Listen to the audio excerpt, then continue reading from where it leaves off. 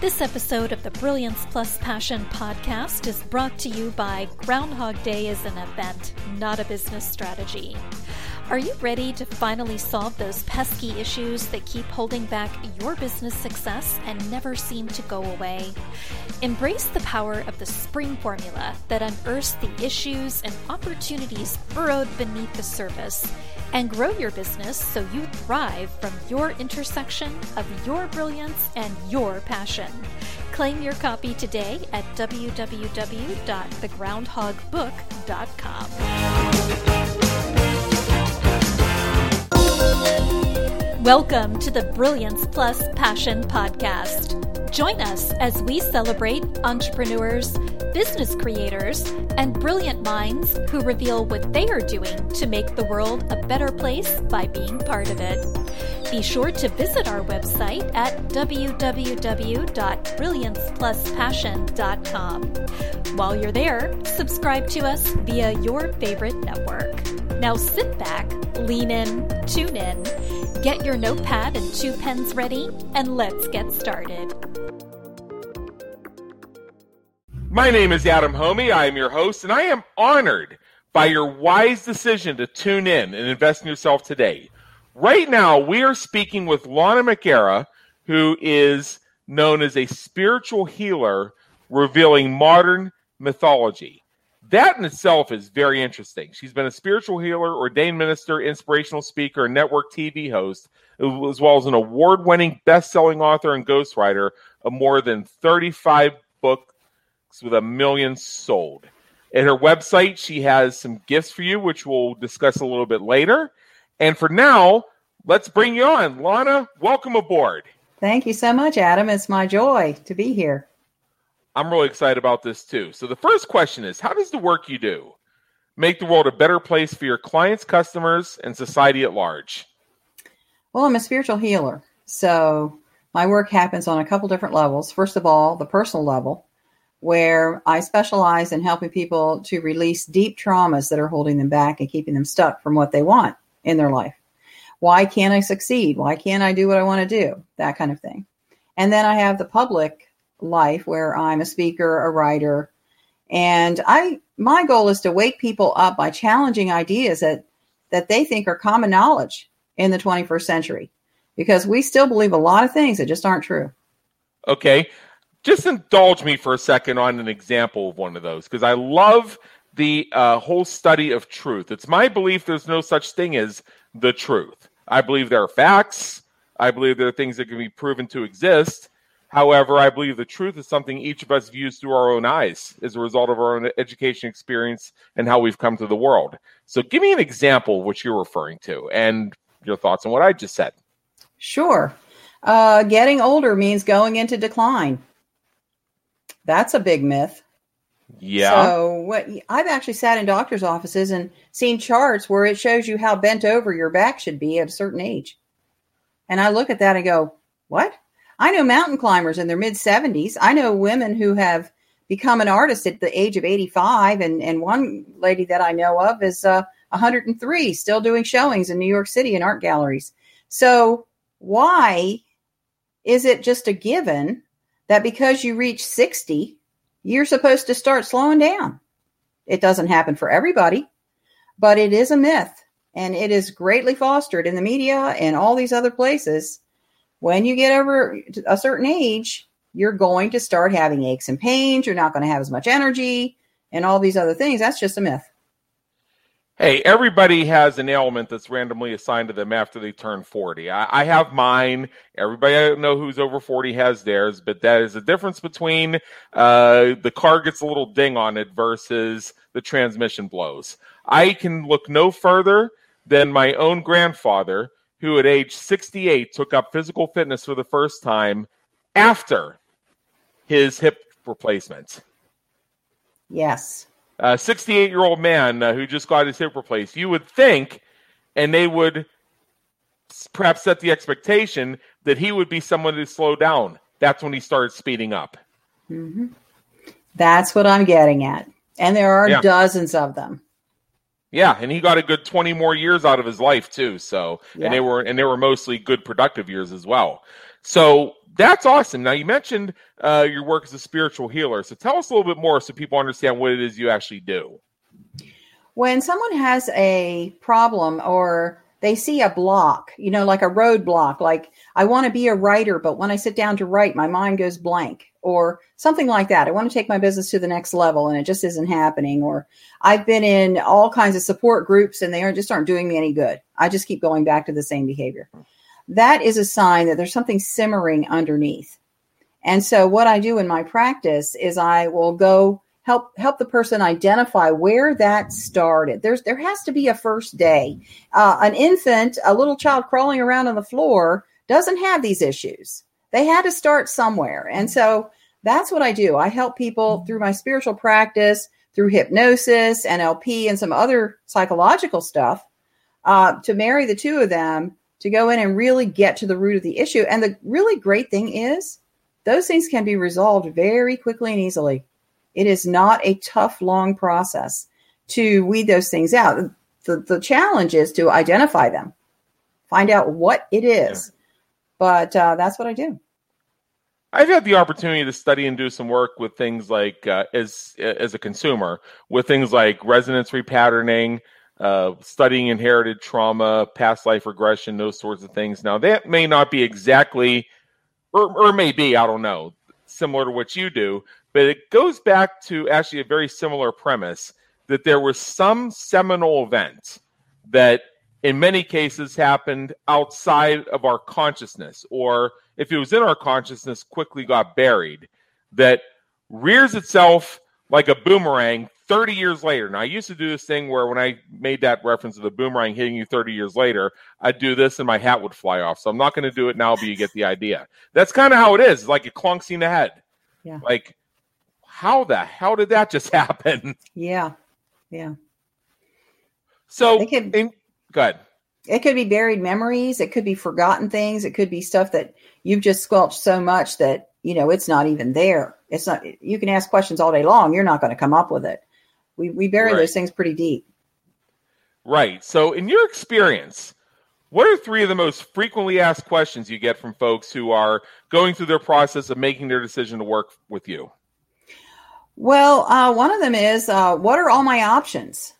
What do you do? How much can you do? And what can I, get? What benefits can I get from working with you? There's a lot of stuff. We talked about getting rid of the old bad stuff, but there's also another flip side to that, and that is adding some good stuff, getting you clear on your purpose, improving your skills, focus, and self-confidence, and things like that. The second question would be, how do I take charge of my life? I feel so drowning. I'm a victim. I just can't seem to get a hold of things. And that's another one, especially for somebody who's done the support group circuit, where they go and they hear everybody else's problems and they leave depressed. So taking charge of your life is a big, big deal. And when we get down to it, really, people know what's going on.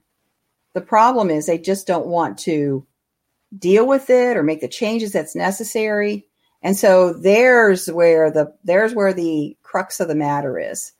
And so it's going a little bit deeper, a little more behind the actual issue that's surfacing. And then the last one we've already talked about a little bit. What are the myths that I believe that are holding me back? That's a big one, because those things are so ingrained in us that we don't even know it. We don't even realize that we're following a myth. The best thing is sometimes we don't even know that we're supposed to have questions, much less what those questions are. And it's not our fault. It's just a matter of the information that's been available to us, even if we went and sought it out. That's just the way it is. Now, what are a couple questions you wish people would ask? What I wish people would ask is, what more can I do? Because when I get someone and I work with someone, they feel so much relief and they've got this joy and this euphoria on their face. And they're like, yes, I've got it now. And I'm like, oh, you only got like a third. There's more. There's more. Don't cut yourself short. Yeah. So let's shift gears a little bit and let's get to know Laura a little bit better. What would people who know you be surprised to learn about you? Well, besides being an author and ghostwriter of more than 35 books, I'm also the mother of 7 adult children. Congratulations. And I wrote most of my books while living in the jungles of the Caribbean with my 7 children. Yeah. What do you hope people say about you when you're not around to hear it? Well, I think really authenticity is what I want people to see in me, and to have confidence that I'm completely open. I'm an open book. I will tell you what I think. All you have to do is ask me, because I learned a long time ago that trying to fudge or just, say the party line, I guess you would say, it just doesn't work. And that's when I started to really key in on these myths that people believe, because it challenges us to become authentic, not just follow along with what someone else has really conditioned us to do. Right. If you go back in time and change one thing that you've done or it's happened with you, what would it be and why? Well, I have to tell you, I wouldn't change a thing. Okay. That seems to be the number one answer, by the way. What's that? That seems to be the number one answer, by the way, but go ahead. Yes, my 30-year marriage ended in divorce. It was abusive and all that. But, I had my 7 children and so many life lessons. It took me where I am today. And I love my life. I absolutely love my life. I love what I do when I work with people and I see people's lives changed. So I wouldn't change anything. I don't think anything is ever wasted. Wow, that's awesome. I love that. What famous person, alive or dead, would you like to meet? And what questions would you have for them if you had the opportunity? Yogananda. Yogananda. Okay. Yeah. Tell us a bit more. Well, Yogananda was enlightened, and he's considered to be an ascended master. And so he did things that are seen as impossible. He could levitate. He could do, transport himself different places and things. He performed miracles, and he was just a person. He grew up in India, just a kid, and I want to know how he did that. Yeah. I want to ask him that. Well, certainly. Now, what motivates and inspires you to keep going when you're having a tough time or facing a challenge? Meditation. Meditation is my key, because it calms the mind so the answers can come.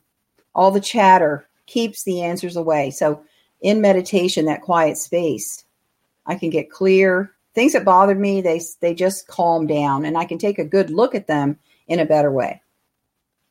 That's powerful. So finally, I know you have a special gift for our listeners, and we're going to get to that in just a minute. But in general, right now, what is one action you would want our listeners to take as soon as they finish streaming this episode? I would like them to ask a question to themselves. What myths do I believe that simply aren't true? If you ask that question, things will start to come to your attention, and you will be surprised what comes up. That's really interesting. And again, since I have done a lot of work myself with bifurcating what truth versus facts are, that is something that has a particular personal resonance with me. The words facts and truth have been so, in my opinion, bastardized that I think that in itself is part of the problem. Facts are facts, but truth is what we live with. Yes, absolutely. Just that one thing, you said it so beautifully, will change your life. Yeah. I myself, I have an analogy for this, by the way, that you may find relevant. You may want to take it with you or not, whatever. But I'll share it with you. Polygraph tests are considered in many cases to be inadmissible in a court of law because they are not fact-based. Here's what that means. If you are asked a question on a polygraph and you give an answer, the polygraph is not fact-checking you. It is testing your physiology for signs of prevarication, which means simply, are you giving an authentic response, or are you giving a response that is manufactured and therefore untrue based on what your truth is? For this reason, 3 people could view the same incident from 3 different angles, could each take polygraphs, give wildly divergent, and mutually contradictory explanations of what happened, and all three of them could pass that test. Because it's a matter of the truth they saw in their eyes. The facts are what the facts are. And if there was a such thing as the truth, we wouldn't have trials because people would just know. Absolutely. It is all perspective, isn't it? And if you are speaking your truth, that's authenticity, whether the fact checkers agree or not. Right.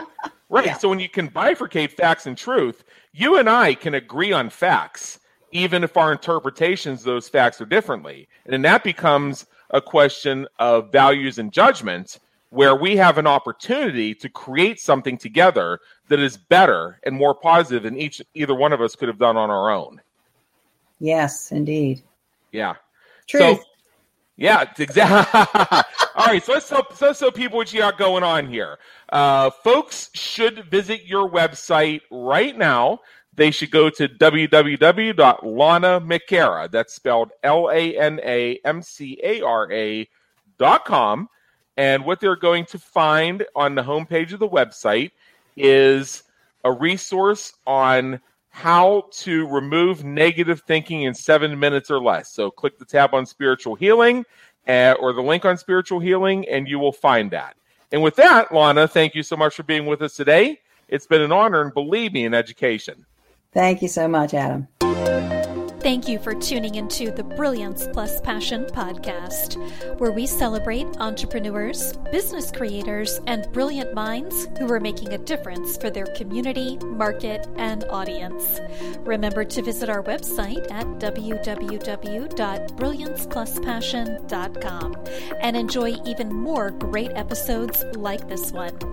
Again, while you're here, subscribe to us via your favorite network. We look forward to seeing you next time on the Brilliance Plus Passion podcast.